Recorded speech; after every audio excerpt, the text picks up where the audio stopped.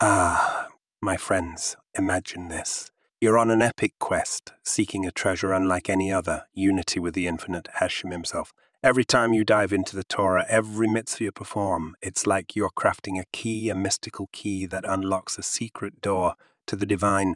It's not just any door. It's the one that leads to a place where all of creation pales in comparison to the overwhelming presence of the Infinite One. Worlds upon worlds upon worlds upon worlds, as grand as they may seem, they're like mere specks of dust in this transcendent realm.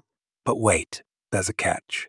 Before you can even dream of crafting this key, you need the raw material, and that, my curious companions, is none other than a basic yet profound fear of Hashem.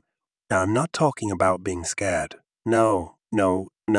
I'm talking about awe, a reverence so deep it shakes the very core of your being, stirring wisdom within. This fear is your golden ticket, your entry pass to the grand library of Torah wisdom. And as you walk those hallowed halls, you'll find the fear evolving, reaching new heights, a higher level of fear, an awe so pure it can dwell amidst the most sacred of sacred. But let's be real, not everyone is destined to climb this particular mountain. And you know what? That's okay. Not every soul is meant to reach the peak. Some find their purpose on the slopes, their connection in the climb. And that, my friends, is a journey worth celebrating. So whether you're scaling the heights or finding your footing along the path, remember, every step is a dance with the divine. Embrace it, cherish it, and let the music of the mitzvahs guide you.